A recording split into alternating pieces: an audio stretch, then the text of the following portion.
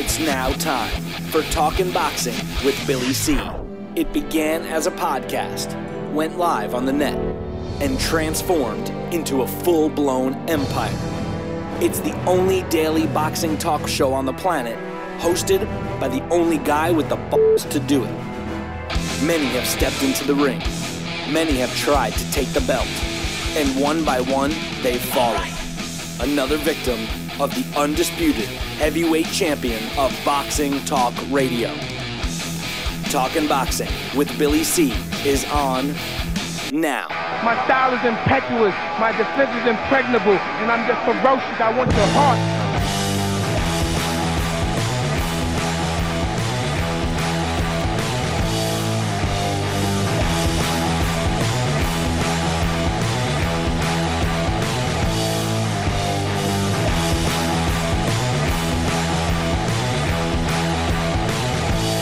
Coming to you live from the Billy C Studios in Lake George, New York. I'm Bill Calogero. It's time for the Billy C Show. Good morning, good day, good evening. Whenever you're listening, I hope you're doing all right today. Today's show is being brought to us in part by Sal's Neighborhood Pizzeria and Italian Restaurant located on St. Simon's Island in Georgia. Check out the website, www.salsneighborhoodpizzeria.com. Or give my man a call, 912-268-2328, 912-268-2328. Find out why I go all the way to St. Simon's to get an authentic Italian meal. Today's show is also being brought to us in part by our free app. Yeah, you want to watch our show or listen to the show on your cell phone or your handheld? Download the free app. It's easy. Visit BillyCBoxing.com and click on the banner that says download the free app. Yeah, I told you, it's easy. Just do it and check it out. Finally, today's show is being brought to us in part by my book, Tom Molineaux, From Bondage to Baddest Man on the Planet, is available right now where all good books are sold. And you can get a copy of this book right now while you're watching or listening to the show. Just visit BarnesandNoble.com or Amazon.com. Looking to get a signed copy? Visit our website, BillyCBoxing.com, and click on the book. You can't miss it. And look, it's the holidays. So if you're looking to get several copies, because I strongly suggest you buy a bunch of copies and give them out as Christmas gifts, then drop me an email and I'll hook you up with a special deal. Billy@TalkinBoxing, TalkinBoxing.com. So anyway, yesterday we had some issues with our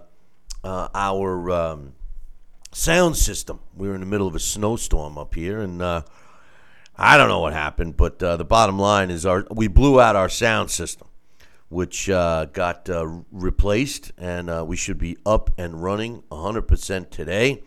It's too bad because Sal and I did a great show together, and just he and I got to see it. And speaking of Sal, joining me right now is Sal Rocky Senecola. That was fun yesterday. We actually went a couple of extra hours, didn't we? Bill, I thought that was a great show, and thanks for leading me on, because I thought we were on all the time, but I found out, 3/4 way through that it was a muted show. Right, and but it was good practice. It was great. I mean, we had a great time, and too bad everybody missed it, and anyway. Some news. Did you forget to push record too? No, well, I didn't want to leave the soundless version of the show up there, but. See, the moral of the story, boys and girls, is that Sal and I were able to hear each other, no problem. It was the rest of you guys and gals that couldn't hear us. But anyway, some news, new news that we'll talk about, and then we'll get back into some of the stuff that we actually talked about yesterday. Tyson Fury, remember the ban that they had on him? For the British version of the anti-doping agency. He and his cousin, Hughie, not baby Hughie Fury, they were accused of testing positive for a banned steroid back in June of last year.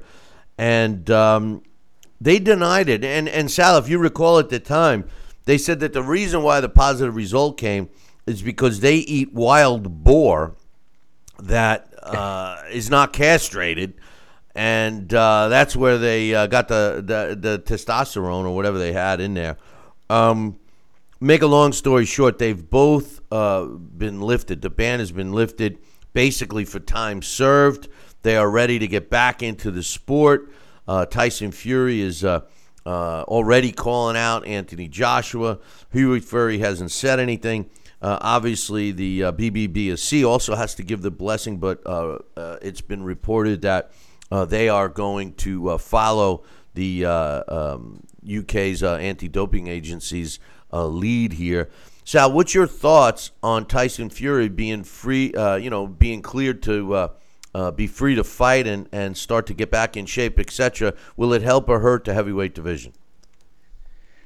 That's a good call. I mean, if he just cuts out all the drama and just does what he says he's going to do, and just get back in shape, and maybe stick on his mental frame, and as being, put the blinders on and focus as a combatant, and do what he's got to do. Maybe he'll be a contender in the mix to throw in there. So I mean, that's what you got to do, though. You got to map out your plan.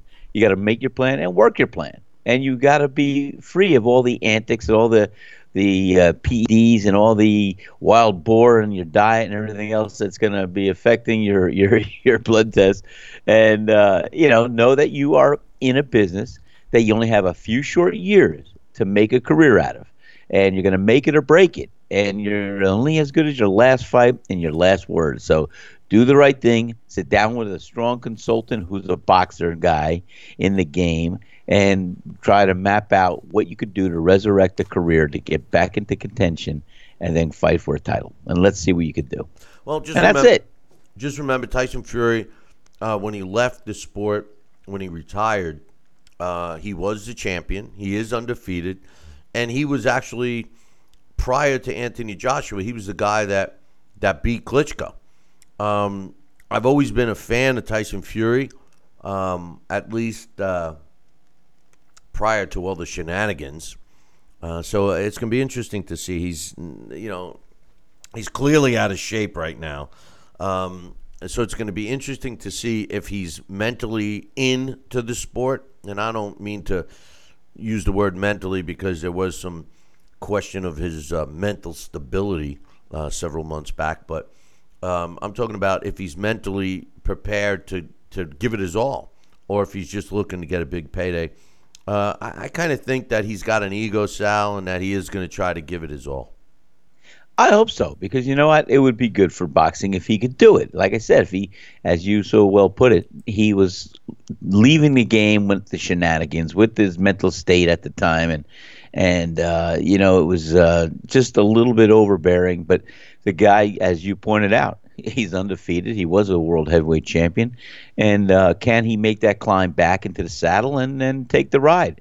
Those are the words that we're going to have to see. And like I said, you do what you say what you do, and you make it happen. You don't just look for the antics and the secondary, tertiary excuses. You just have a mission. You put the blinders on and let your fists, let your actions, let your training, let everybody else do the talking for you. And get away from all the I can, you can, this one, and everything else. You know what? Let your training regimen and let your fists do the talking. Some other news that I wanted to get to that we talked about yesterday. Unfortunately, just Sal and I talked about it. But Kell Brook has announced his comeback. He will be fighting in March 3rd to be exact. And he's going to be fighting at the junior middleweight division. I think this is a great move. I think Kell Brook, he was a welterweight world champion. He moved up to fight Triple G. So he bypassed the junior middleweight division. I personally never thought he was going to go back down to welterweight, but he did. Like we spoke about yesterday, Sal, he ended up getting his orbital bones broken, both of them. Consecutive fights, back to back, right? Right. So that is a concern. But listen, whether you like Kell Brook or not, whether you think he's, possesses the skill set required to, and I'm going to use the word, be a great fighter, that's neither here nor there. The one thing I think everyone that follows the sport of boxing can agree on about Kell Brook is he mans up, man. He fights who he's got to fight. This is a guy that doesn't seem to duck anybody, and I happen to like the guy. He's shown a lot of heart and determination. There were some critics in his last fight when he ended up having to quit, so to speak, because of the broken eye socket, the other one. And people saying, he shouldn't have quit. Well, you know what? This is what bothers me when people compare boxing to MMA. MMA, they could tap out, which is quitting, and nobody says boo. In boxing, you have a broken orbital bone. You break your orbital bone in a fight, or you get it smashed, and you say you can't continue anymore, and you're a quitter. You know, what's his name? Bit through his tongue. The heavyweight, Amir Mansour, bit through his tongue. And people are criticizing him for quitting. You know, I mean, quitting like Rigondeaux did against Lomachenko, I guess you can give him some criticism. But a guy that breaks his orbital bone, or another guy that puts his tooth, that, by the way, has a mouth guard protecting it, through his tongue, I think they get a pass, Sal. Well, I think so. And you know, it's amazing what drives fighters. And like you were pointing out, you know, I remember one time I was fighting in France, guys, and an amateur, and for the first time in my life, I didn't know what happened. I'm going to tell you this. First round, I get hit with a hook because I was bobbing and weaving, and that was my style. And bam, I got smacked with a hook, and the glove, it blew out my eardrum. And for all I know, and I couldn't hear, air, A-I-R, was coming out of my ear, felt like. My equilibrium was all off. I went back after the first round, and I'm sitting on a stool. I say, well, do I tell anybody or do I just go and fight? I just went out and fought the remainder of the next 2 rounds. But I didn't know what to expect. It was the first time. I thought maybe I was my brain was leaking. I thought maybe I had a hemorrhage. I couldn't believe it. It never happened before. It just boom, popped out, blew out. And later on, of course, I went to the doctors down over in France, and they diagnosed with the blown out eardrum. So, but man. You don't know, and when you have a broken orbital bone, yeah, you're gonna feel some pain, and every time you tap it, it's gonna be more than something that's gonna make you think twice. So you don't know what's gonna happen sometimes. I'll give him a pass on that because guess what? He is a warrior. He challenges himself. Kell Brook is a competitor, and I wish him the very best getting back. And I just hope his body is not going to be one to break up as easily.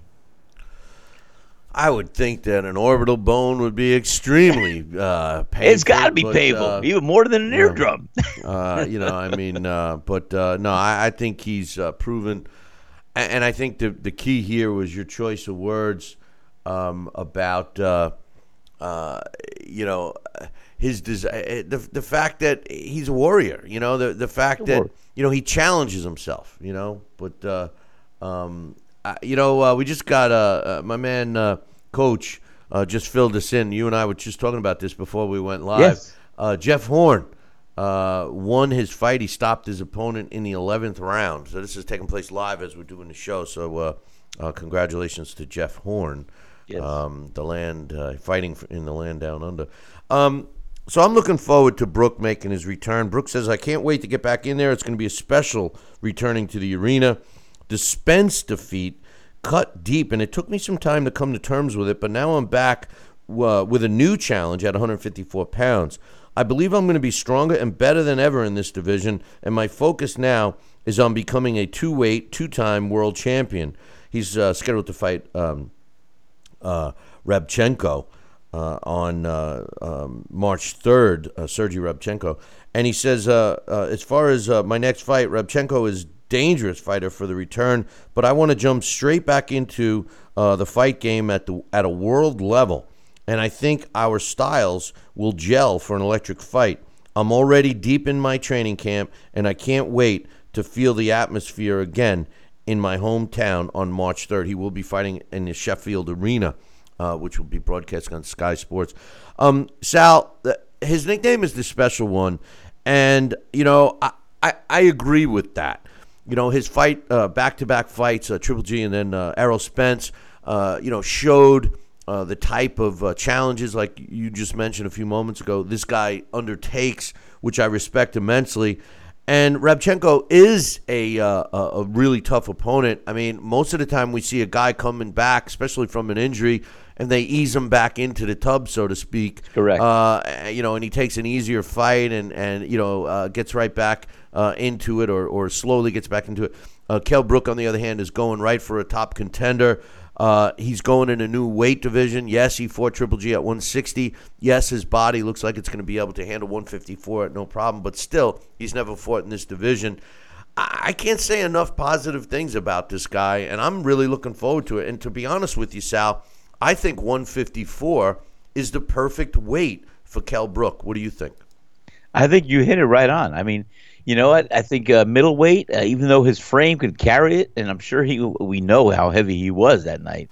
I think his agility, his athleticism, and his kinesthetic sense, as I always throw in there for fighters, I think he'll be primo. I think he'll be right on at 154. And like I said, I wish him all the luck. I love Kell Brook. He is a warrior, challenges himself, no excuses. This guy does what he says he's going to do, and he comes in and he performs every time he's in the ring. Yeah, well, you know what? I have a feeling that he's going to do well. My only concern is there's some big-ass guys in the 154-pound division right now. I still don't know how Hurd or the one Charlo brother makes weight. These guys look monstrous by fight night, but that's what Kell Brook is going to be up against. But he's already, went up against Triple G and didn't fare too well. And he also went up against Errol Spence Jr., didn't fare too well there. But we'll see what happens with Kell Brook. I think one of the gutsiest fighters out there today. So I'm looking forward to his return. This past weekend, we saw a big fight between Vasily Lomachenko and Guillermo Rigondeaux.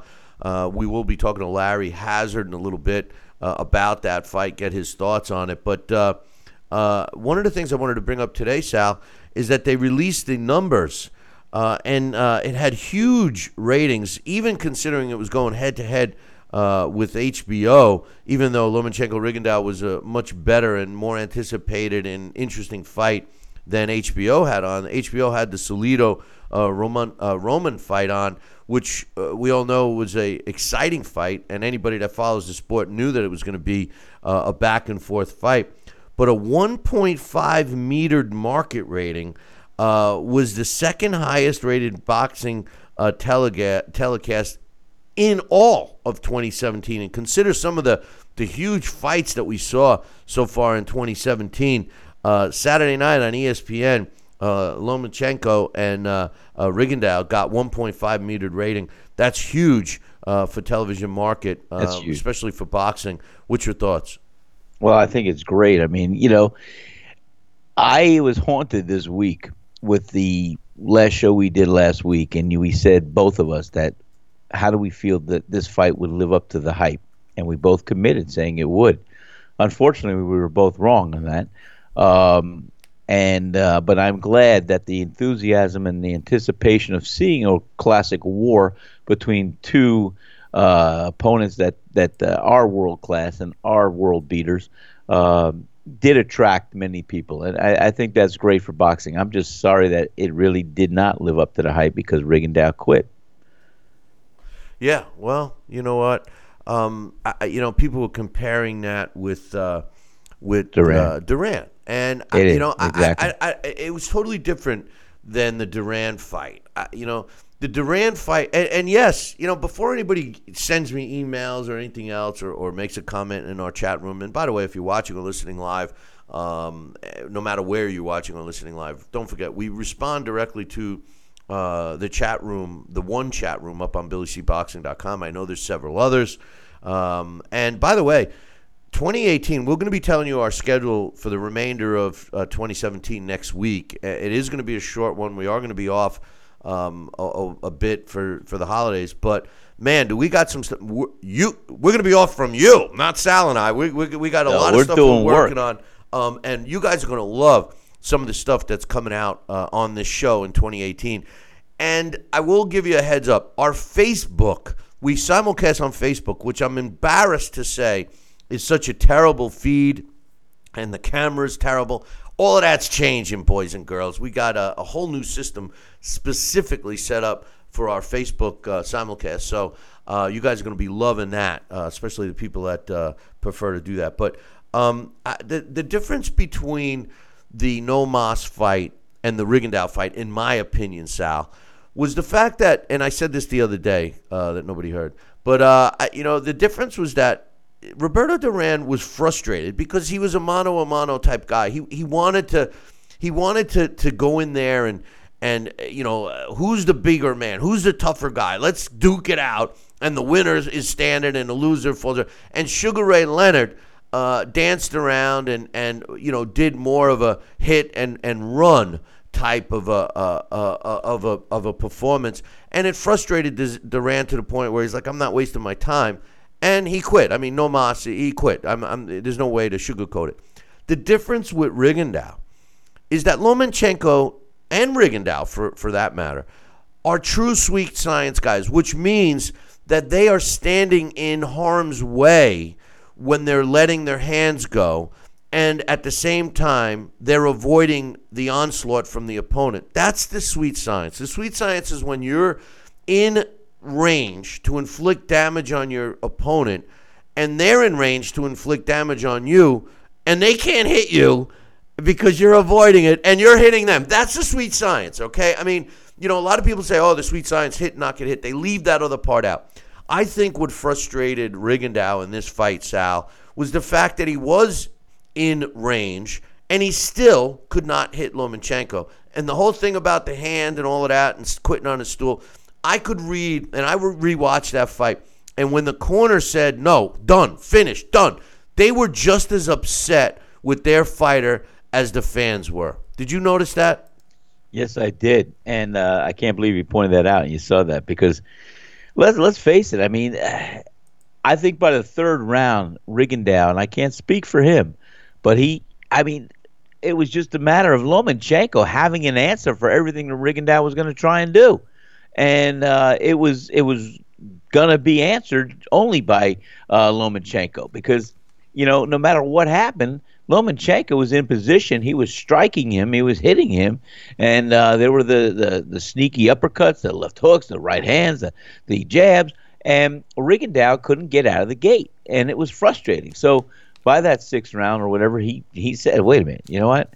My hand hurts or whatever. I'm not going to go out there. I'm just getting beaten no matter what I do. Like I said, if these fighters think about the big picture, then what's right in front of them in a minute, in the instance, who knows? Had he gotten proper or had he gotten different instructions from his corner, seeing some opportunities or seeing what he could do to change a game plan, I don't know. The thing is, we'll never know because it won't play out like that. We saw what happened, and that's what we could use to make our own opinions and see. But he did quit. His hand wasn't broken. They gave him a clearance. I think he might have had a hematoma or something, but that's a bruise. People fight with broken hands. People fight with bruises. People fight. That's why it's not an easy game of boxing. Not everyone can do it. The ramifications and repercussions from Rigondeaux deciding to not continue could very well destroy his career. Big time. Big time. He never made the money and got the fights that he wanted to. He's 37 years old. He gets outclassed by Lomachenko. And Lomachenko, he distanced himself from everybody else in the sport right now. And as far as Rigondeaux, who many people believed was, a top guy in his own right, kind of hurt himself. And it's going to be interesting to see what happens from this point on with him. But anyway, hold that thought, Sal. We got to take a break. When we come back, and hopefully the brake system will work, but we will. When we come back, we got some more to talk about that. Sal's raising his hand, so he's got something to say about that. I got some David Lemieux and Billy Joe Saunders quotes.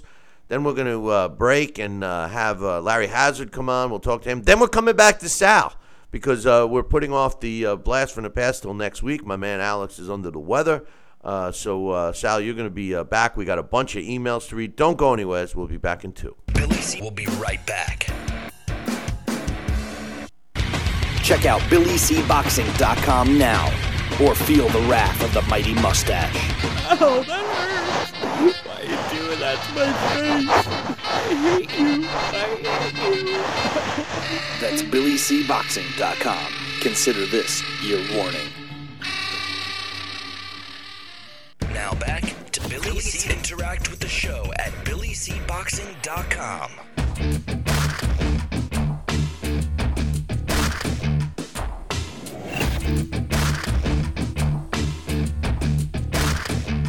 And we're back. You're watching and listening to the Billy C. Show. Glad you could be with us. And just before we went to break, we had a guy in the back row raising his hand. What'd you want, Sal? What'd you want?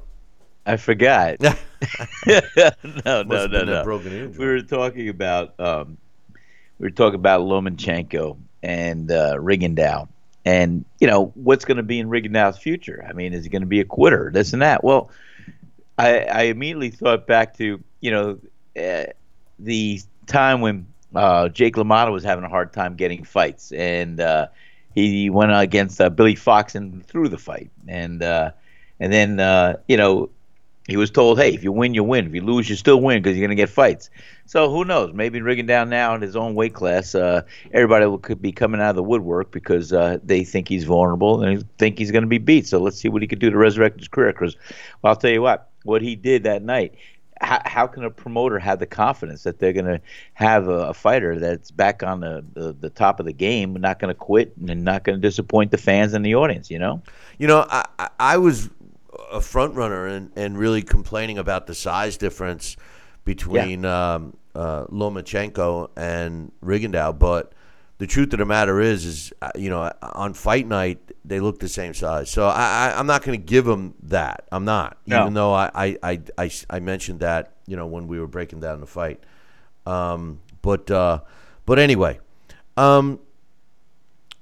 David Lemieux and Billy Joe Saunders are going at it. And one thing I want to say, and I'm in the chat room trying to get some points across here. I'm going to break down the fights and stuff on tomorrow. I guess we're not doing the show on Thursday, but I'll be breaking down the fights. But Billy Joe Saunders, and obviously we're talking about Billy Joe Saunders and David Lemieux, but Billy Joe Saunders. There's one thing I'm just going to say about this guy right now that I've, as I'm as I'm learning more about Billy Joe Saunders, early in his career, when you take a look at his career, and I'm talking about when he turned pro, back in 2009, if you take a look at some of the fighters he fought, now, for the uneducated boxing fan, they look at a guy like he made his pro debut against a guy, Atalia Molnar, 12-12-6, right? So you're talking about a guy with 30 professional fights, and Billy Joe Saunders fought him. In his third fight, he fought a guy 13-52. All right. Now, from the uneducated boxing fan, they would look at those fighters and they would say, "Oh, look at these bums." But here's the thing: when you're a pro and when you turn pro, and you fight against a guy, even at 13-52, 52 losses, this is a guy that has been in there, almost 70 fights, professional fights, and they bring something in the education and learning aspect of a pro fighter. This is the type of fights that you can't avoid. When you look at even David Lemieux, when you look at his resume and you look at his first 10 or 12 fights, nowhere did he fight an experienced fighter like Billy Joe Saunders. He fought 2-0 guys, 1-2, pro debuts. I mean, guys they bring in that don't stand a chance. When you fight a guy and you're a young fighter on the way up and you're fighting a guy with 60 or 70 fights early on, this guy, I don't care if he lost every one of them, he's bringing in 70 fights of experience to a pro debut or a fighter with a handful of pro fights. That is a tricky guy to fight. I mean, tell me I'm wrong, Sal. I mean, what do you think? Billy, I'll tell you what, that I had no idea, and I'm glad you pointed that out, because that is a surmountable kind of opposition, no matter what skill level, no matter how. I mean, those are years, those are fights, those are recorded rounds of experience. Whether you win, lose, or draw, you have had some experience behind you. You know what to expect. You know what to anticipate. So I give him all that more credit. I mean, you know what? I didn't make my pro debut against a guy who had 50 fights, professional fights. I'll admit that. But I'll tell you what, no, that is quite a feat. And yes, in that long career with 10 wins and maybe 40 losses, guess what? The guy has had some victories in between. The guy has had some things. He is a professional opponent, but he's still dangerous. Every fighter is still dangerous because they bring to the game still that level of conditioning, that level of experience. They've been there, they've done that. So you never know. Like I said, they did have a few wins, and I think that's a pretty good start out of the gate. My credit to him. Yeah, I mean, listen, I promoted fights, and I remember having, and this is my problem with fight, and I say it all the time. This is my problem with the way fighters are moved today. It's not the fighter's fault. It's the management that's afraid to get the loss because boxing has become the value is in the O. And, when you have a fighter that's fighting all the toughest fights and he's got an O, that's a guy that's a badass. You got a guy that's coddled, and David Lemieux is a good example because he was so overprotected. And I got to call some early fights in Canada with David Lemieux, and his first trainer was Russ Amber. And, I was even saying to Russ one time, when's he going to step up, and we're taking our time with him. We're taking our time. And this is a guy blowing away, guys that shouldn't have even been in the ring.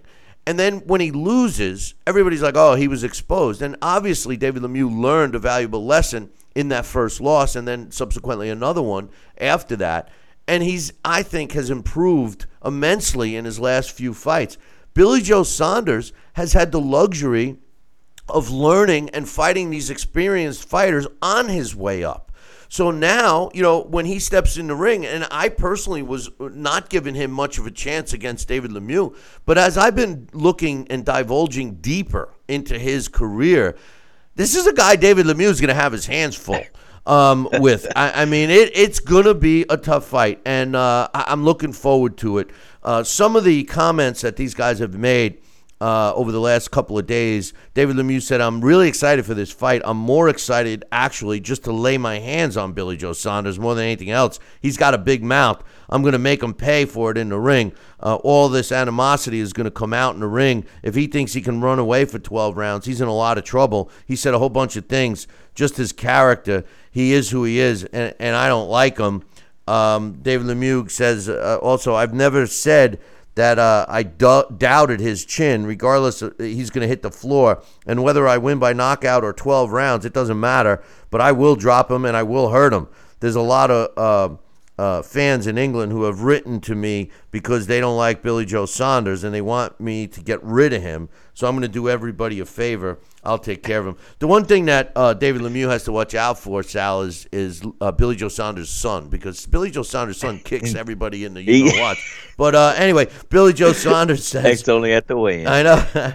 Billy Joe Saunders says, when asked about David Lemieux's knockout ratio, he says, he's knocked out bums, knocking out old men, but he's got stuck against Rubio. Rubio's the guy I was referring to when Lemieux lost that night on ESPN.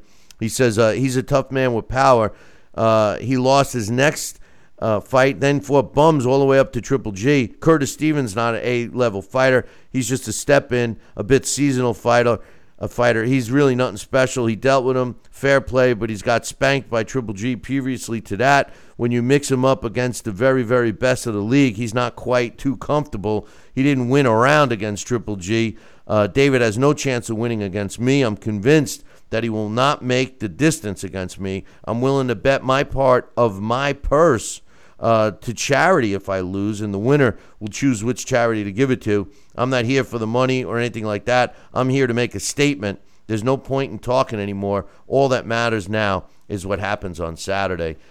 I can't wait for this fight. What a great fight to close out 2017. I mean, when you look at 2017 and all the great fights we had, Sal, I mean, could we ask for a better fight to close out the year?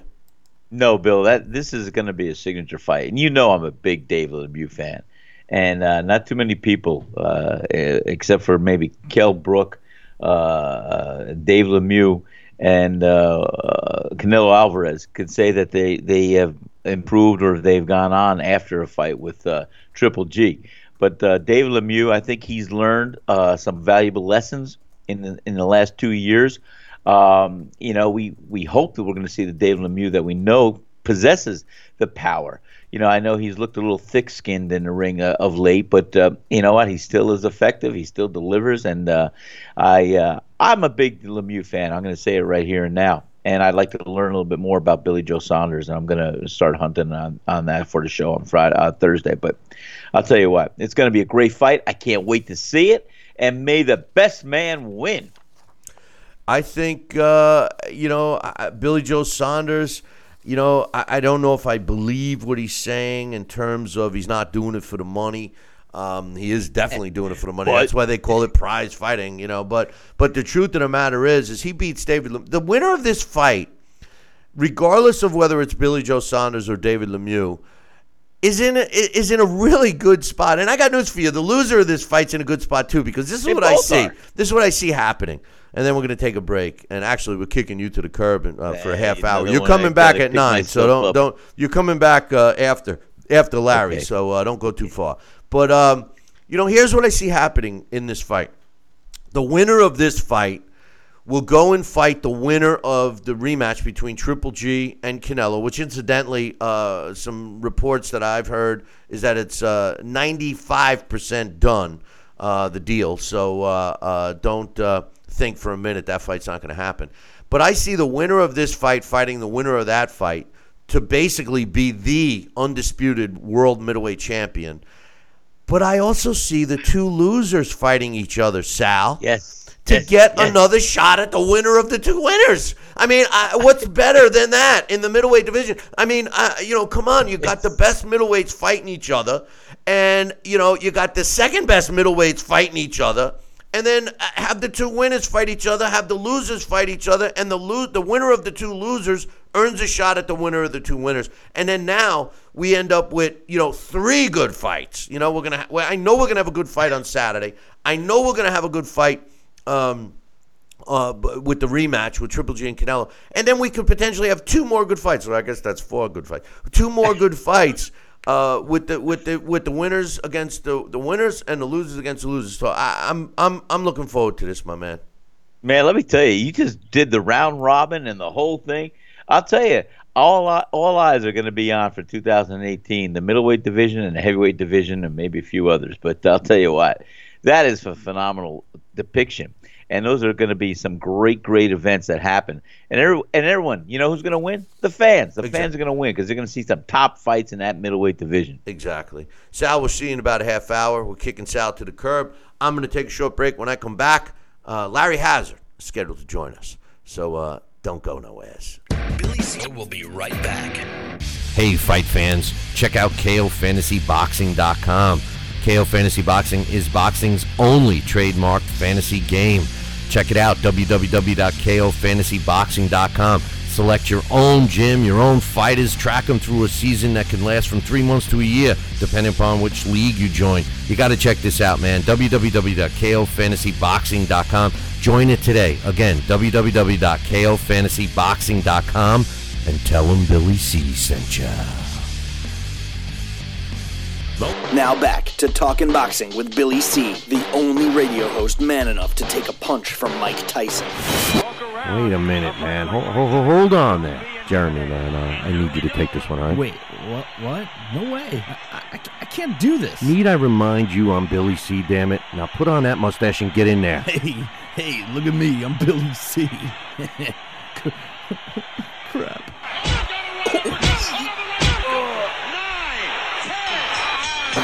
The undisputed heavyweight champion of Boxing Talk Radio. It's Talkin' Boxing with Billy C.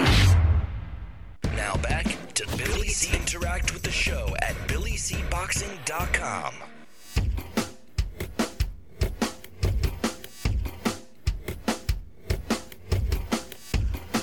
And we're back. You're watching and listening to the Billy C. Show. Glad you could be with us today. And joining me right now, like he always does on Wednesdays, is my man, Boxing Hall of Famer, New Jersey Boxing Commissioner, Larry Hazard. Good morning, Larry.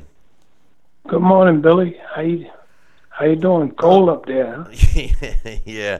Yeah. You know, what's funny is you guys got hit with some snow, and my pops calls me and says, "Oh, how did it snow up there?" I said, "Yeah, we just got a little dusting. It wasn't bad at all." And he says, "Oh man, we got it bad down here." And then the next day came. I wake up, there's 10 inches of snow. We're getting snow today, tomorrow. I'm like, what's going on? I was spoiled. But then again, it is the middle of December already, Larry. Yeah, it's almost Christmas. I know. Don't remind me. So, last weekend, what's that? I don't like the snow. So, what we got a few days ago was like rain. It wasn't really sticking.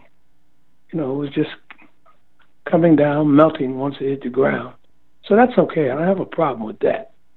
Man, when you start getting that snow where it's deep and you can't drive, I'm just not a snow guy, man. I'm not anymore either. I'm not a cold guy. I mean, it used to never bother me. See, the difference between up here and downstate and where you are is that, like you said, it snows, you could get a foot, and it's gone in 2 days. Once it hits the ground here, it stays until summertime. It's like I feel like I'm in Alaska. But anyway, this past weekend, big fight. We anticipated a big fight between Vasily Lomachenko and Guillermo Rigondeaux. And, a lot of people have been saying a lot of positive things about Lomachenko, et cetera, et cetera. I was concerned, I'll be honest, I was concerned before the fight about the size difference. I thought that Lomachenko was going to be way bigger and everything else. But to my surprise, they looked like they were the same size in the ring. They had the rehydration clause. So I thought it was pretty even. I'm not going to give Rigondeaux, any pass for being the smaller guy because for all intent purposes, they were the same size. But, man, did Lomachenko put on a show and cause Rigondeaux to quit. I know he said he hurt his hand. What I witnessed in that ring, Larry, and I'm curious to get your thoughts, was what I call the sweet science. An example of a guy who's right in front of his opponent where they both are arm distance away where you can inflict damage on each other, and both were known for their defensive skill and the sweet science overall. And Lomachenko was a guy that seemingly was hitting Rigondeaux at will, and Rigondeaux couldn't get off. He couldn't get off punches. It was like he had no answer for this guy. And keeping in mind, between the two of them, 4 gold medals and over 900 amateur fights, experience obviously was equal. What was your assessment of the performance, the fight, the whole nine? Well, I was amazed. I was amazed and very surprised at the same time, because actually I thought that Rigondeaux was going to win, because he had been so dominant in his past performances that he was boring. His dominance made him, especially his boxing skills, his offensive and defensive skills in most of his fights leading up to this had actually made him a boring fighter. And for a long time, I felt that people really didn't appreciate the sweet science as was best displayed by Rigondeaux. So he got, in this particular fight, he just got out. I mean, this Lomachenko, I mean, he just overwhelmed him. And I was just totally surprised at the overwhelming performance that Lomachenko put on. And he stood right in front of him. I mean, you saw almost every aspect of the sweet, as you say, the sweet science. Angles, movement, maneuvers. And he just totally dominated him. And it was so surprising. And, of course, the way the fight ended, I lost a lot of respect for Rigondeaux for what I thought he just quit right on the stool, because the reason that he gave that, he hurt his hand, and he landed a punch. So how did he hurt his hand? His hand may have been hurt before he came in. I don't know. But he certainly didn't hurt his hand in the ring, because he didn't land a punch. I didn't see not one telling blow that could be attributed to hurting someone's hand. He didn't come anywhere near hitting Lomachenko in the head or in the facial area. So, I just lost a lot of respect because I thought that he was so overwhelmed that he quit. But what we saw was an amazing display of defense and offense from Lomachenko. I agree. And as far as the Rigondeaux quitting, a lot of people were trying to compare it with when Noma, right, when Roberto Duran quit against Sugar Ray Leonard. And you know something, I don't, and I'll tell you why. And I'm curious to get your thoughts. And I know Sugar Ray Leonard's your guy, right? But here's the difference, at least in my opinion. Yes, I'll start off by saying this. Yes, Roberto Duran quit. I mean, there's no question about it. But I believe that the reason why he quit was because he was frustrated because he was the kind of guy, and he hadn't, even though he had been around for over a decade going into that fight, he really hadn't learned fighting a guy like Sugar Ray Leonard. He was more used to, okay, who's the bigger man? Who mano a mano, and let's go in there and we slug it out. And Sugar Ray Leonard was hitting him and getting out of harm's way, and it frustrated Duran to the point where he was like, forget it, I'm not going to fight you. If you're not going to fight like a man, I don't want to fight you. The difference with Rigondeaux was exactly, the way I look at it, was exactly what you said. He's right there in front of Lomachenko and can't lay a hand on him. I mean, the frustration level was two different types, in my opinion, and figured at one point when he quit, he figured, hey, this is the way it's going to go for 6 more rounds, 7 more rounds. Why waste my time? I'm just going to, because I read between the lines his corner was pissed at him too. His corner was very upset to say it was over. They were saying the same stuff. You're not throwing punches. And it wasn't that he wasn't trying. He couldn't, every time he went to let his hands go, Lomachenko wasn't there to be hit. What was your thoughts on the actual quitting? Well, I think that quite differently, and I agree with you. Your analogy between the Duran and Rigondeaux. What Sugar Ray Leonard did to Duran was vintage Sugar Ray Leonard. He not only defeated him physically, I think he was in better condition, number one, going in, because we know how Duran had blown up after the first victory, and he actually thought that he owned Sugar Ray after that first victory. Okay, so he went and got as much out of shape as he could get, and he really never got in the good physical condition that Ray was in. That's number one.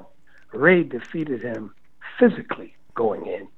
But what really might be even more important, Duran allowed Ray to really get in his head. Ray defeated him psychologically, okay, which is a perfect example of how athletic competition, especially combative sports, the vital importance of psychology, of getting in the opponent's head, and how much that contributes to a victory. So Ray beat him with two important elements. Physically, he was in better condition, okay, and psychologically, he got so much inside of Roberto Duran's head that Roberto was just totally overwhelmed from those two crucial areas. Now, with Rigondeaux and Lomachenko, it was more, in my opinion, not so much psychological, but it was just pure mastery and skill. Rigondeaux could not handle what was in front of him, and he just was so overwhelmed that somewhere in his psyche, he had made up his mind that, hey, there's no way that I'm going to win this fight. There's no way that I could beat this guy. And instead of getting carried out on my back in a knockout, maybe I can salvage some of this by selling to the fans that I injured my hand, and that's why I quit. But he just out and out quit because he was so overwhelmed. That's my opinion. Lomachenko was right there. I mean, it was like, you want to engage? Here I am. And he was just so overwhelming that, Rigondeaux just gave up. That's the way I saw that. Yeah. The one other thing, which the Sugar, not to get too much on that, but the Sugar Ray Leonard, remember the first fight, he didn't fight Sugar Ray. Sugar Ray Leonard didn't fight like Sugar Ray Leonard in the first fight. So Roberto Duran, didn't. He probably was thinking, this guy's, like you said, I own this guy. He's nothing, And then he got to face the real Sugar Ray Leonard in the second fight. But the other fight I want to talk about on this card was actually the Irish Olympian Michael Conlan. I see some promise in this kid. The one thing I didn't like, and it just bothers me when young fighters do it, and then you hear the excuse. Well, they his hands. Yeah, his hands are down, man. You're reading my mind. You know what I'm saying? And then they say, well, we think alike. Yeah, the worst part about it is when they defend it, Larry. They'll say, well, when I'm in with a better guy, my hands will go up. And I'm always like, no, when I owned this gym, and I remember I had a heavyweight I was working with, and he used to do that in the gym when he's sparring. I go, what are you doing? He said, well, I'm out of harm's way. I thought, well, you need to practice keeping your hands up all the time. Because when you're in a fight and you think you're out of harm's way after several rounds, and maybe you're misjudging that distance a little bit, and you let your hands down, that's when you wake up in the locker room. I mean, a guy that shows this much promise, I just can't understand why his corner's not emphasizing to keep your hands up. What do you think? Well, once again, it's that tendency towards showmanship, okay? And they forget that there was only one Muhammad Ali, okay? Now, Muhammad Ali was such a gifted fighter that he did almost everything the wrong way. Dropped his hands, pulling back from punches, things of that nature. Okay? So we have to give that to Ali and attribute it to his greatness and his just pure boxing ability and skills. But with these younger generation of fighters coming up, this tendency towards showmanship, towards demonstrating their mastery to the crowd by sort of, dropping their hands, the fancy shuffles and walking to the side, clowning, sticking out the tongue, all of this nonsense, can get them in trouble. And I think that it starts early in their careers, just like this kid Conlan, okay, and his trainers, his corner people, insisting and drilling him in the gym like you did with your fighter, making him understand that these types of antics could get you in trouble, especially dropping the hands. And he's still in the developmental stage of his professional career. He's not a champion yet. He hasn't really proven anything yet other than the fact that he's on his way up, okay? So I think that that's a sign that his head might be getting too big, that he thinks that and another thing, you got to be careful, keep putting these fruitcakes in front of these guys on the way up, because that's the quickest way to spoil a fighter. Then when he goes in against some real competition, he finds himself in a lot of trouble. So I agree with you 100% that that's a bad habit that needs to be nipped in the bud right now, okay? And I think that this kid does show some promise, and if he continues to improve, we're going to hear some big things from him also in the future. Yeah, I agree with you. And good habits or bad habits are hard to break. Habits are hard to break. That's why they call them habits, and if they're not emphasizing now at this stage, it's going to be something that follows him all the way through his career. And it's a shame. And obviously I agree with you 100% about putting fighters in too lightly early on. And we were actually talking about that just before you came on air about the big fight coming up this weekend between Lemieux and Billy Joe Saunders. For the longest time, I'm writing off Billy Joe Saunders, and then as I'm starting to do my, research, so to speak, to prepare to break down the fight, I'm seeing that early in Billy Joe Saunders' career, and I'm talking early, first several fights, he fought some experienced guys. Now, the guy that doesn't know much about boxing and sees a pro debut guy against a 13-52 guy says, oh, look at this guy, lost 52 fights, he's a bum. But he's still a guy that fought over 60 pro fights against a pro debut guy. That says something. To me, we don't see that in the U.S. We see a guy fighting the first 10, 15 fights against fighters with pro debut records or 3 or 4 fights, professional opponents that come in and their career lasts for 3 fights, and it makes a big difference on the up, like when they're moving up, I think, but anyway. And one last thing, your guy, Shakur Stevenson, there's a good example. This kid shows all the promise, and I think they realize, because remember, his first couple of fights, I thought they put him in, he had a great amateur career, whatever, but I thought they put him in with some grizzly guys that made him not look as spectacular as he could. And now they seem to be backtracking a little bit, and they're putting him in with these lower-level guys. And my question is it helping him or hurting him? What do you think? Well, I'm telling you, man, great minds think alike. I was very disappointed in the opponent. How many punches did this guy throw? Did he throw any punches? Shakur, in my opinion, in this fight, and I'm not taking away anything from Shakur because I love the kid, okay? But I hope that in their quest to get a knockout or a few technical knockouts on his record, they don't go too far the other way. Because this guy, okay, came in with nothing. I mean, I'm looking at this fight and I'm saying, oh my gosh, what are they doing? Okay, what did he learn from that? See, when a kid is on the way up, you have to map his course.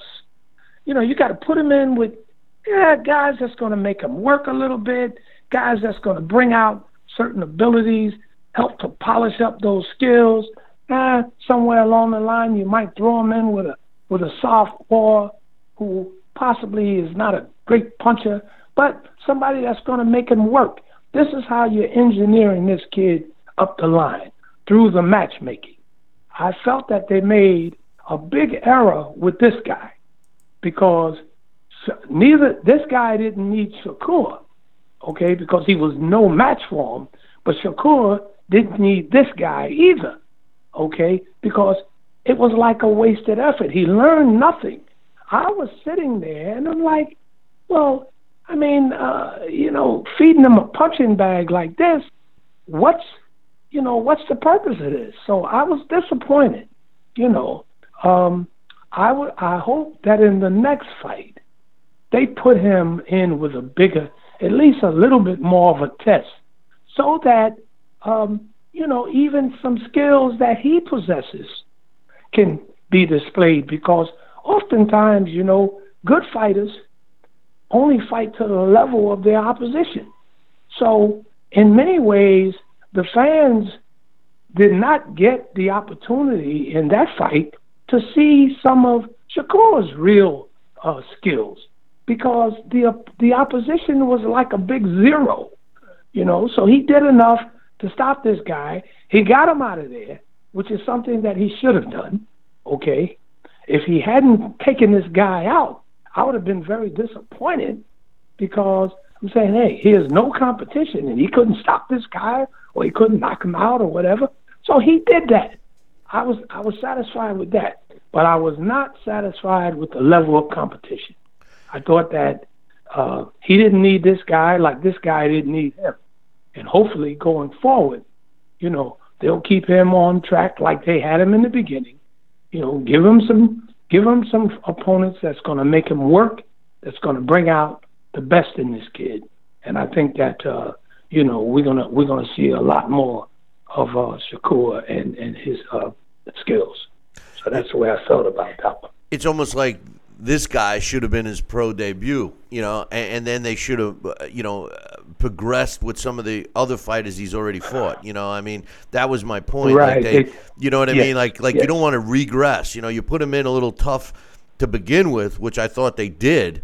And, now all of a sudden they're regressing. Well, that doesn't help a fighter. Yeah. I mean, it's the other way around. You're supposed to progress. That's right. You're supposed to, put him in a little tougher. And I agree. I mean, you're talking old school. Sprinkle in a southpaw, short guy, a tall guy, a lanky guy, a guy that can box, a guy that punches, a guy, that's how they used to do it. That's why fighters never got a shot at a world title till they had 40 fights.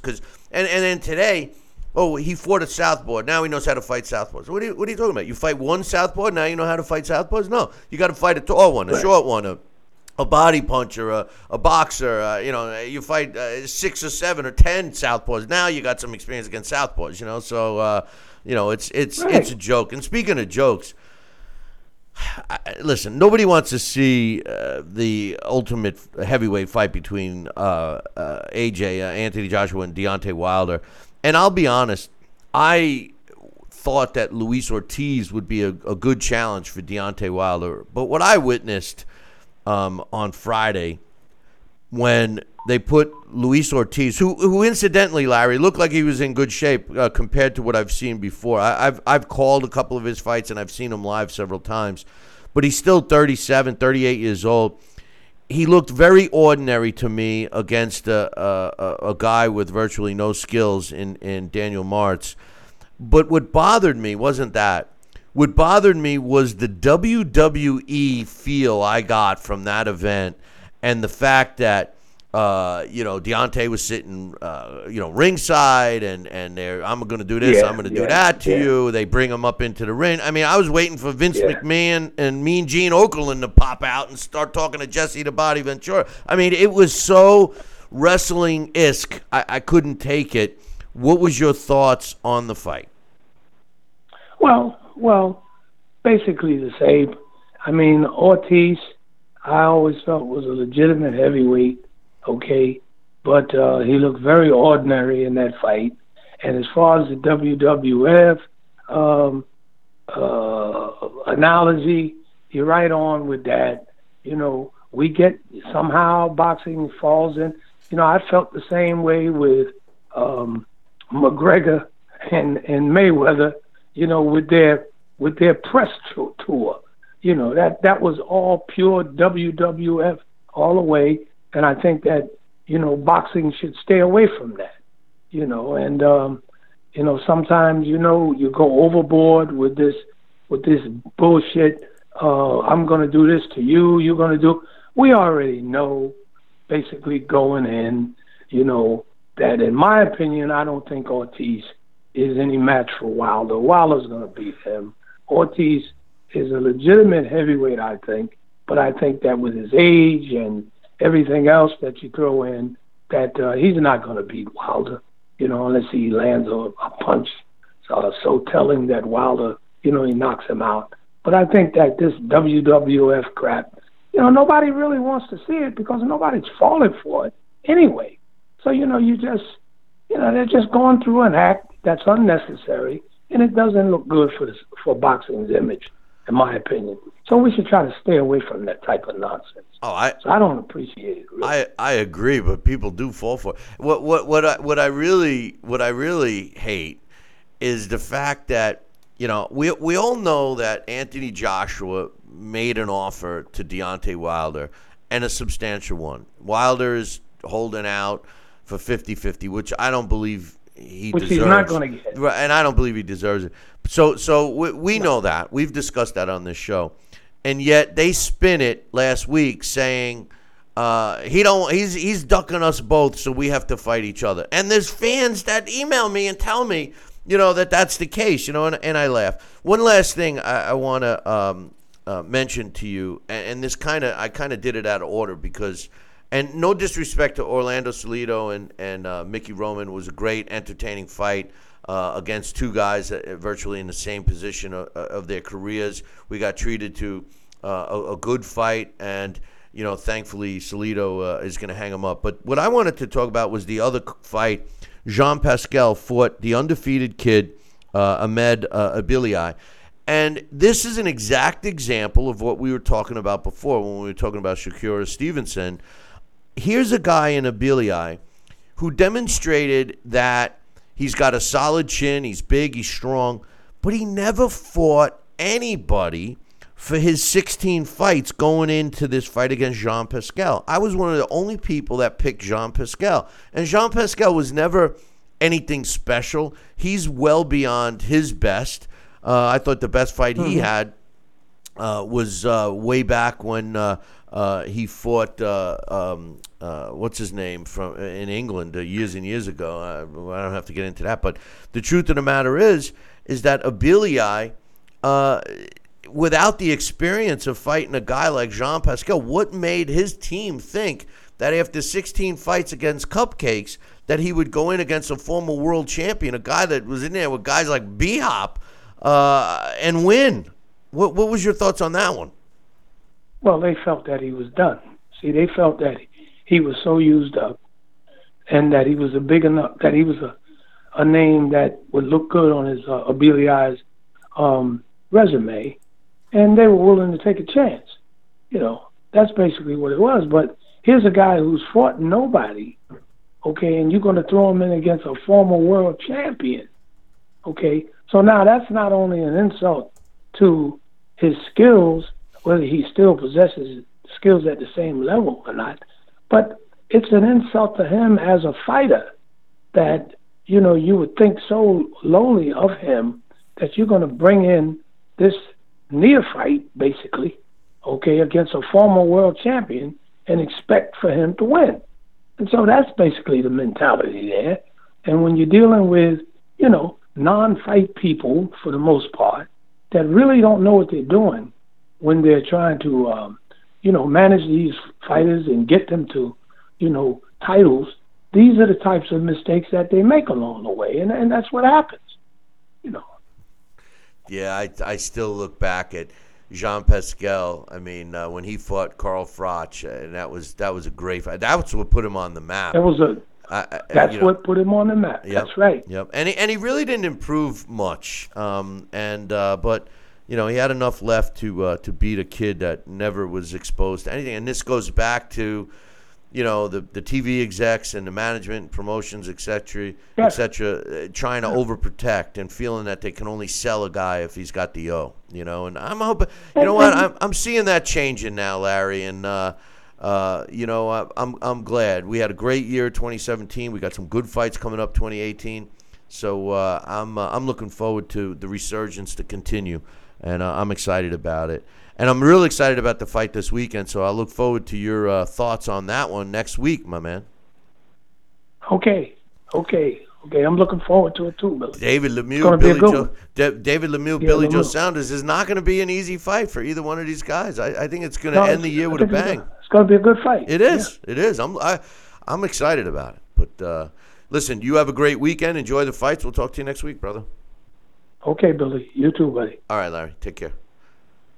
That's Larry Hazard, Boxing Hall of Fame and New Jersey Boxing Commissioner, giving us his thoughts. Can't wait to watch Lemieux, Billy Joe Saunders. And then, of course, we'll get Larry's thoughts on that next week. I'm going to take a short break. When we come back, I got some emails to read. Bunch of other stuff, too. Don't go nowheres, is my point. Billy C will be right back. Check out Now Back to Talkin' Boxing with Billy C. He may not have an Excellence in Broadcasting award, but the night's still young. And he's got martinis. So you never know what may be by morning. It's Talkin' Boxing with Billy C. Talkin' Boxing with Billy C. Now back to Billy C. Interact with the show at BillyCBoxing.com.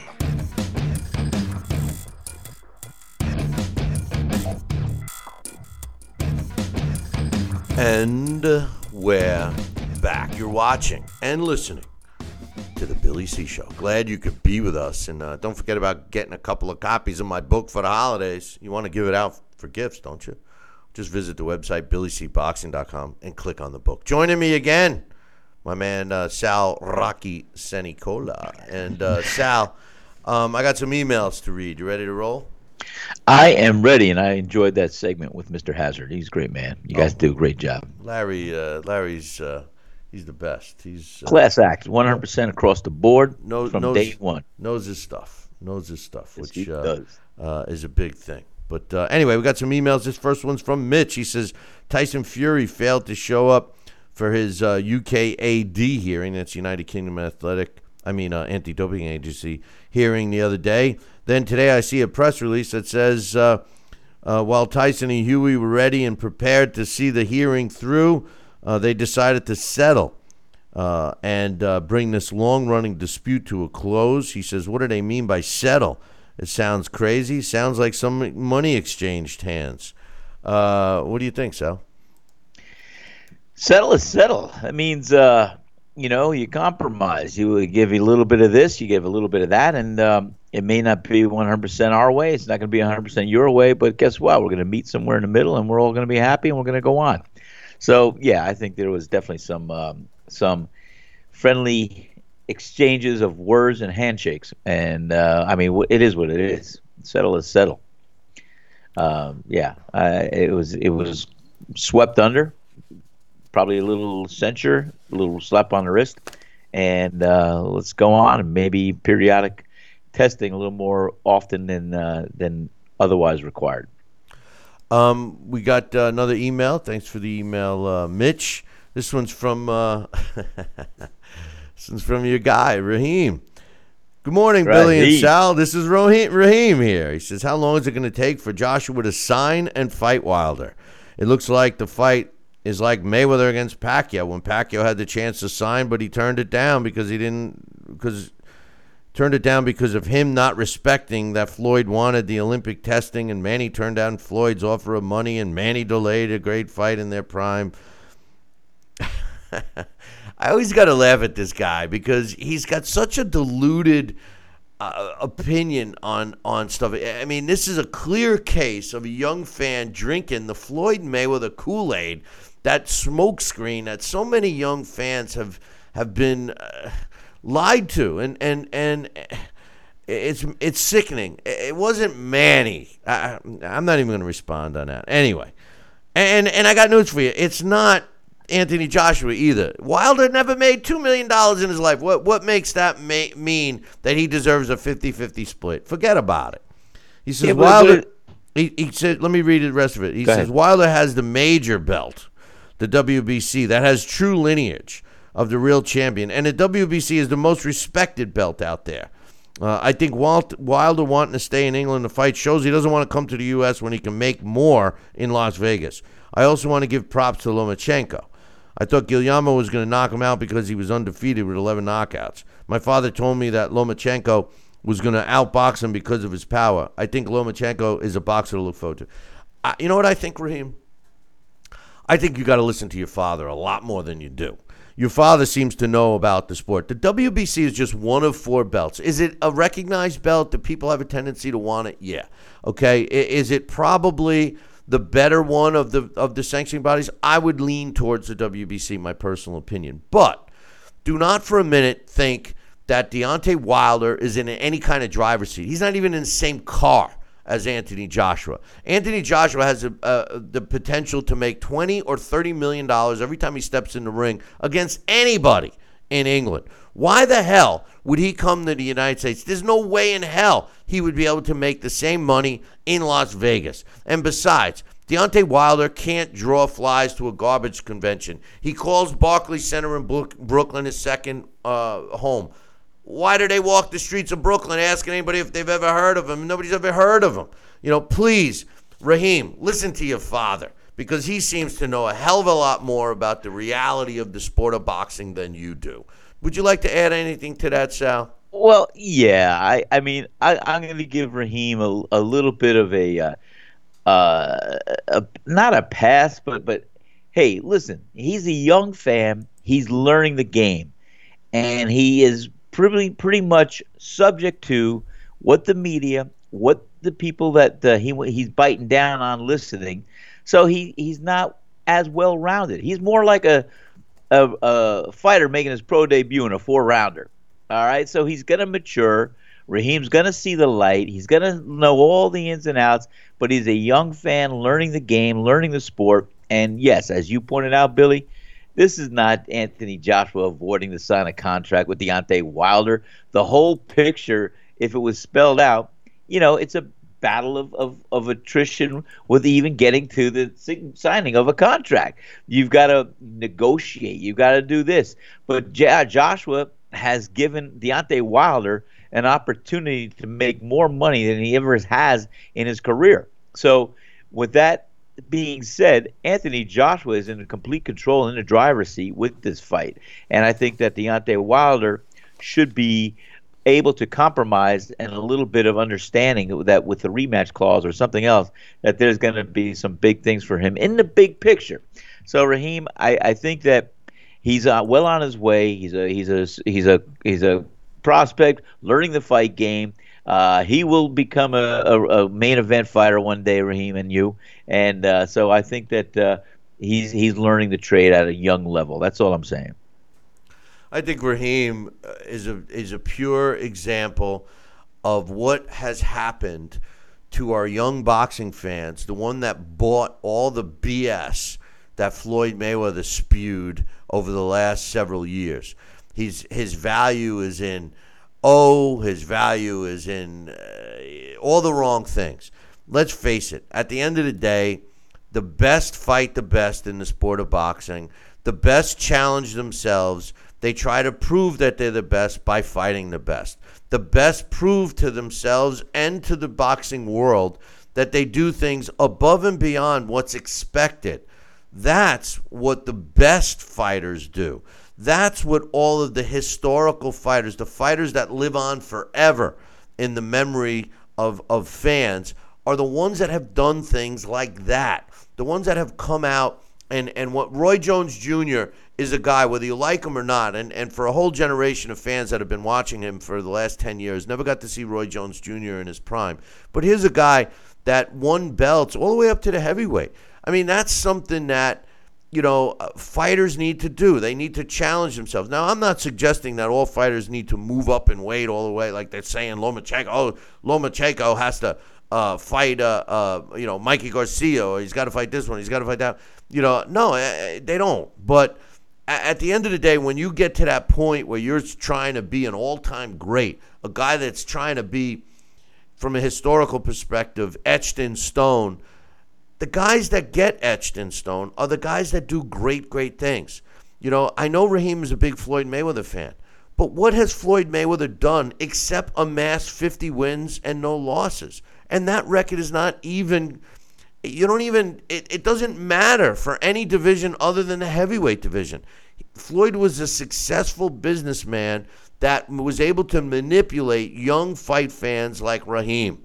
And unfortunately, we have a whole generation of fight fans that don't know a left hook from a fish hook. Thank God Floyd is gone, hopefully forever. And he says he wants to be a Russian citizen. I hope he moves to Russia. And the truth of the matter is when Floyd's not active in the sport of boxing as a fighter, because personally, if I had my way with Floyd Mayweather, he would focus on his promotion company. He could probably be one of the better promotion companies if he focused on that, not himself. But the truth of the matter is that, when Floyd is not active inside the ring as a fighter, the sport does a hell of a lot better. And 2017 is a great example of that. So I hope he goes to Russia and never comes back. I got another email. This one's from Joel. And that's my honest opinion, Sal. I mean, I respect it. I hope he likes. I know you're laughing at me. I hope he likes the Russian front. But anyway, and Joel says, "Hey Billy C, I don't mean to put any pressure on you or bother you, but I noticed it's been. Where's my T-shirt? No, but I noticed it's been a while since you've. I don't know. Call Sal about your friggin' T-shirt. All right? No, he says. I found his address. He says, but I noticed it's been a while since you've done a post-fight show after a major card. Any word on when you're going to start doing that again? I thought after Saturday's fight would be a great time to do it, but understand you may be tied up with other things in your agenda. I know. I let you guys down, and I have no excuse. But, no, I don't want to make any excuses. But here's the thing. The truth of the matter is I did let you guys down, but I promise that 2018 is going to bring us post-fight shows after every major fight. and unless we're there live. And trust me when I tell you, 2018, we're entering our 15th year in 2018 doing this show, and it is going to be the best year ever. So just keep your shirts on, people. You're gonna love it. We talk about, I've always thought we were the best boxing talk show out there. I still believe we are, and I don't think there's anybody close to competition. And after the beginning of 2018, we are going to distance ourselves so far from the next show. There's going to be no doubt about it. So anyway, he says, I got a big free UFC card on Saturday. I got a big free UFC card on Saturday, but have the Saunders Lemieux card on my tablet for sure. Been a Lemieux fan since 2009. Fight TV is showing a couple off-TV bouts as well Saturday. I really enjoy this kind of card and place like a hotbed for boxing like Montreal. I'm excited for Seldon Ulysses Jr. As Ulysses is coming off a very controversial split decision. And the end of October against Steve Claggett. Gustavo Clayton is another Canadian fighter you should keep your eye on. He's fighting too. You got Butler fighting hard against Leonardo Tyner. Montreal heavyweight prospect Simon Keane. I think Joel is an advertising agency for Fight TV. That's what I did. He says journeyman veteran who has lost to them all. Mike Shepard, all in all, very exciting card. I was a big fan of Montreal. I think Sal would really appreciate Montreal boxing scene. If he has time on Saturday to watch that HBO card, they're very. Thanks, guys. Hey, if Sal better watch the card on Saturday, and I would be shocked if you missed that one, Sal. No, I mean, especially, I'm a big fan of Canada and Montreal. I have friends up there, and I fought up in Montreal, and it was my last international bout. Bobby Ches and I went up to, it was the last international bout before we were going to both take that fatal flight over to Warsaw, Poland, that we both did not get on the plane. And but I fought Davey Hilton Jr. up in Montreal in the old Olympic Center there. And I love Montreal, love Canada. It's a great place. I'm never going to move there, but I like it. It's a nice place to visit, and I think the fans there really, really tout boxing and really are true to the sport. And I'll tell you what, that's the magic right up there. It's a great area, great fan base, and we're going to see some great things coming out of Canada and out of Montreal, especially starting with this weekend. I love the women in Montreal. They have this European feel and look. Well, I don't want to say feel. That sounded wrong. They have this European feel. Easy. No. But they look like European. Let me read the next email. This one is from. Let me moving right along. Wait. Northern European. This is from my man Don. He says, hey, Billy C., I love your show. I've only been a boxing fan for about 3 years. I started watching a few Muhammad Ali fights.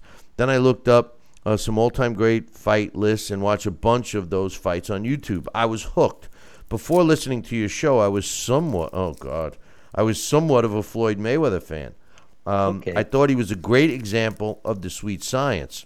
However, after I started listening to your show, I realized I was wrong and didn't know much about boxing. It was time for me to go to school and learn. I listened to many of your older shows on YouTube. I did some reading about boxing. I watched the fights. You recommended a book called The Arc of Boxing, The Rise and Decline of the Sweet Science. This book helped me understand the history of boxing. It was eye-opening. It certainly isn't true about all boxing fans, but there are some fans who just don't know much about the sport. Some fans are too quick to call other boxing fans casuals if they don't agree with them. They act like they're too stupid to know boxing is a subjective sport. I see this often on Facebook, or they'll say things like, if you don't think Floyd Mayweather is the best ever, this means you don't know anything about boxing. Or if you don't like him, it must mean you're a racist. Yeah, dude, I have to stop right now because this is so true. And it bothers the hell out of me, Sal, when you hear that right off the bat. And I get that all the time, right off the bat. And I'm not a big Floyd Mayweather fan. And right off the bat, people, oh, you're racist. No, I'm not. I mean, what does that have to do with anything? I mean, I write a book about a guy who was a freed slave who I'm trying to make awareness about. All my favorite fighters are black. Most of them are all black. I mean, with the exception of Rocky Marciano and Jack Dempsey. I mean, all the other ones I'll name off are all black fighters. How does that make me a racist? Just because I don't like one of them. I mean, and I don't like him because the reason why I don't like Mayweather is because I feel that he doesn't do the greats justice because of the path he chose and the route that he chose to be successful in the sport. Now, when I put my business hat on, I don't have anything against Floyd. I commend him for being able to make so much money for doing so little. I really do. And I've always said that one of the things that I do admire about Floyd was the fact that he always stays in good condition. He's always a couple of pounds away from fight condition. And that is huge in the pro game because, the difference between Floyd Mayweather and most of his cherry-picked opponents was the fact that Floyd knew who he was going to fight. And when he went to training camp, he was working on his game plan. He didn't have to work on conditioning and weight loss and this and that like a lot of other fighters do. Floyd never balloons up, much weight after a fight. And that is hard to stay like that. It shows that Floyd is extremely disciplined, and I admire that, But anyway, he says that means he says what I said was people act like you don't know anything about boxing if you don't think Floyd's the best or you're a racist. He says, and then there's idiots who say if Vasily Lomachenko was black, he wouldn't be in anybody's pound for pound list. Lomachenko is the real deal. Some fans should learn more about boxing before judging anyone who disagrees with them as a casual fan or a racist. Before the Lomachenko haters, Rigondeaux didn't look comfortable at all.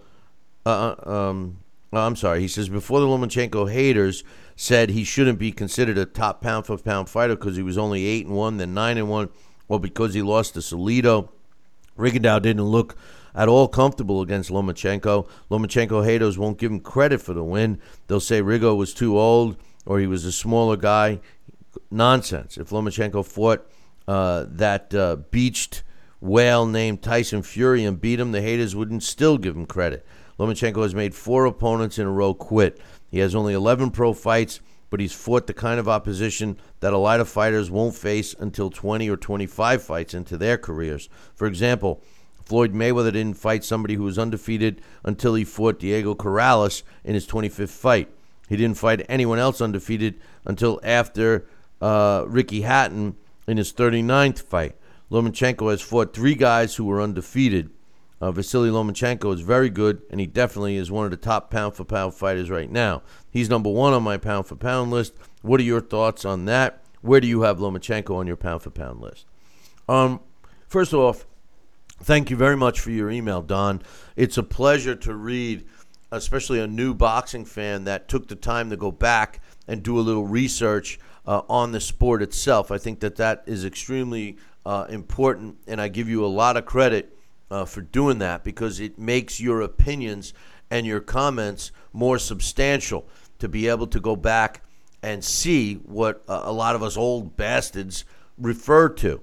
That book I mentioned, The Rise and Fall of Sweet Science, was not exactly an interesting read in terms of excitement being glued to the book, but what he pointed out in that book was why boxing was so much better back in the day. The pool of fighters, the amount of fights that took place, the popularity of the sport itself, all had a hand in what we look at as the sport of boxing. Today, not so much. And I will say this about Floyd Mayweather. When you look at Floyd, my criticisms of Floyd are generally the last 10 years. Because on his way up, Floyd was an exciting fighter. He was a fighter that put people on their ass. He was a guy that would engage with you. He was a guy that showed immense talent. It wasn't until he decided to become Money Mayweather where his outlook on the game changed and his path to riches changed. Like I say, when I put my business hat on, I'm not going to criticize Floyd.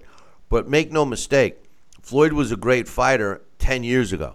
I think this last 10 years of his career, the one that a lot of young fans seem to have, followed with him, has been all calculated.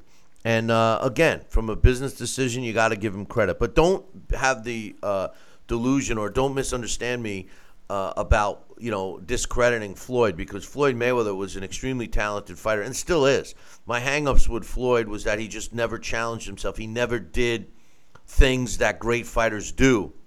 Like, I thought that one of the things he should have done is fought Triple G. I thought that would have been an exclamation point on his career, whether he won or lost. And he failed to do that. Instead, he fights a pro debuter in Conor McGregor, or he fights Andre Berto, or it says it all. Now, as far as Lomachenko, Lomachenko is a great fighter. I mean, I think he's great.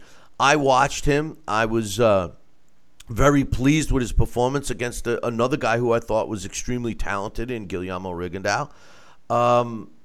Is he number one pound for pound? I think it would be hard to argue that point right now. He had an extensive amateur career, a couple of gold medals. Who else is ahead of him? Are we going to put Errol Spence Jr. ahead of him?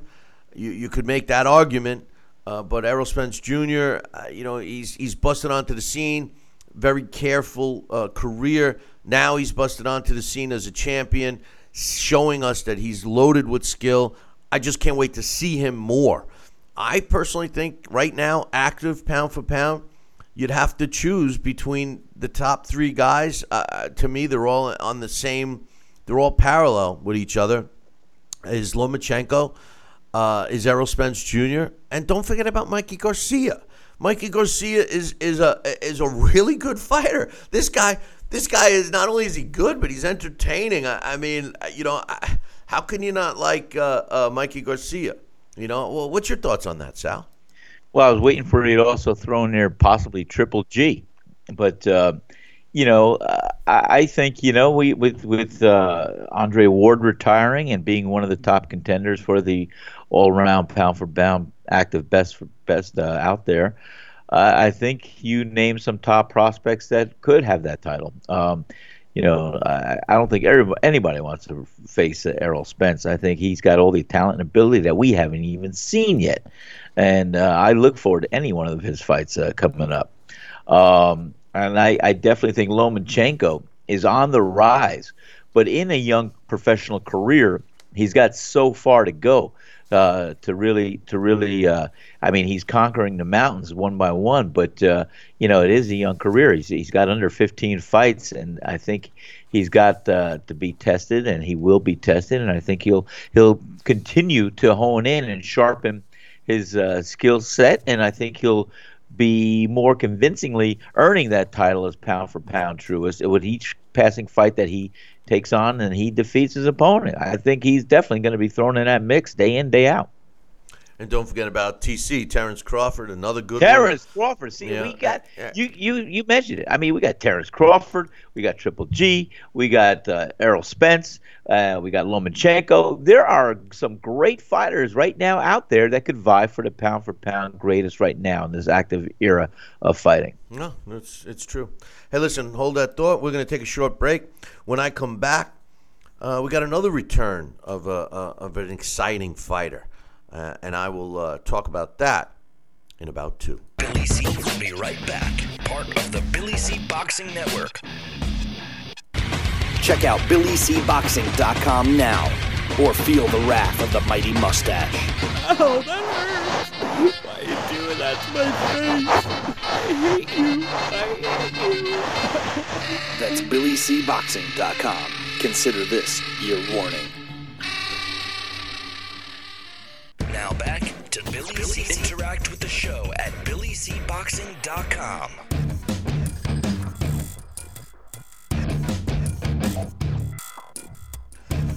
And we're back. You're watching and listening to the Billy C. Show. Glad you could be with us. And don't forget, programming note, we will be doing a live show tomorrow, and we're scheduled to have a new author. Well, he's not a new author, but a new book out on Muhammad Ali. Jonathan Ig is the author of that book, and we're scheduled to have him join us and talk about the book a little bit tomorrow. And then we're off until next week, and next week we will give you our holiday schedule.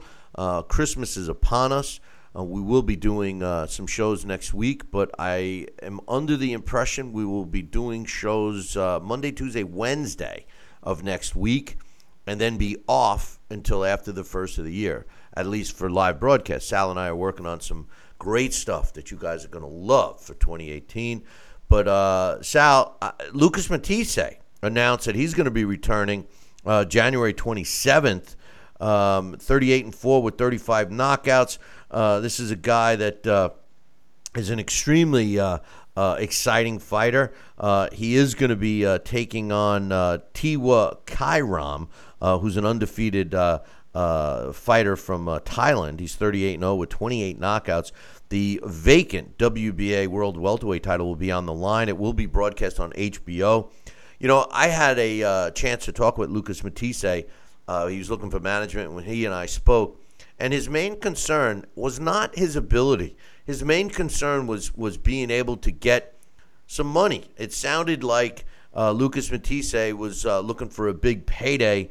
How important is it for a guy like Lucas Matthysse, who's a former world champion, who's been in there with some, big names, been in big fights, exciting fighter, etc.? Is it important to him to get a payday at this stage, or is it important to him to pick up another title? Well, hopefully they're both synonymous with one or the other, and that would be the ideal situation. But right now, I think, you have to look at boxing as a business that you are actively pursuing, that you're going to have a few short years to make the most amount of money. And like I said, if you're going to have something synonymous as a title fight with a big payday, yes, I think he should take the steps necessary that he has to lay the groundwork to get back into the title contention and get that payday. And I think that he's got to really look at who is going to be his person that's going to be helping him on that pathway. But definitely, I think Lucas Matthysse has got to look at the business aspect, but he's got to also be passionate and get back into title contention and win that championship. Our trivia question has been stumping a lot of people, and today I'm going to give you a really big hint, because I want to give away a copy of the Title Bout Championship computer game before we close this year out. And by the way, speaking of closing the year out, you guys are almost out of time. Please submit to us your top fights of 2017, whether it's your top 5 or your top 10, whatever you want. I need them in my hands before the end of this week, and I will read them live. So drop an email to me with your best 2017 fights of the year, Billy@TalkinBoxing, TalkinBoxing.com. And that's the same email address to send the answer to this question. And if you're the first one to do so, you will get your very own copy of the Title Bout Championship computer game.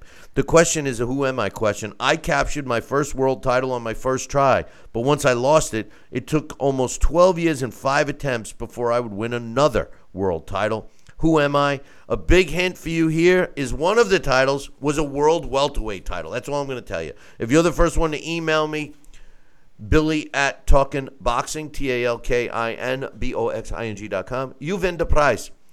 On this day, December 13th, in 2003, John Ruiz wins a 12-round decision over Hasim Rahman in their heavyweight fight that took place in Atlantic City, New Jersey. Ruiz was then subsequently awarded the WBA World Heavyweight title, becoming the first Puerto Rican to win the World Heavyweight title. On this day in 1983, Marvin Camel knocks out Roddy McDonald in the 5th round to win the newly created IBF World Cruiserweight title, and it took place in Nova Scotia. On this day in 2003, Corey Spinks wins a 12-round decision over Ricardo Mayorga to win the World and the WBC and the WBA World Welterweight titles. He also retained his IBF World title. The fight took place in Atlantic City, New Jersey, on this day in 2003. On this day in 1997, Hector Lizarraga knocks out Welcome Nikita in the 11th round to win the vacant IBF World Featherweight title, and that took place in one of my favorite places in Florida, Pompano Beach, on this day in 1997. On this day in 1980, Peter Mathabula wins a 15-round decision over Tai Sheik Kim to win the WBA World Flyweight title. It took place in Los Angeles, California, on this day in 1980. And on this day in 1997, Mauricio Pastrana knocks out Manuel Herrera in the 3rd round to regain the IBF World Junior Flyweight title, and that took place on the same card as Hector Lizarga in Pompano Beach, Florida, on this day in 1997. Wow. Hey, man, that concludes our show for today. We had a lot of fun today. I want to thank Larry for joining us. We wish the best to Alex Perpali. He's been under the weather, and we are planning on presenting Henry Cooper as our blast from the past next week. Don't forget, tomorrow's show will feature the author of a new Muhammad Ali book. I know there's a lot out, but this one's unique. We'll talk about that on tomorrow's show. But hey, listen, all I'm going to say is this. Make sure you tune in tomorrow morning. Same bat time, same bat channel. Until then, I'll leave you with this. Ciao, baby.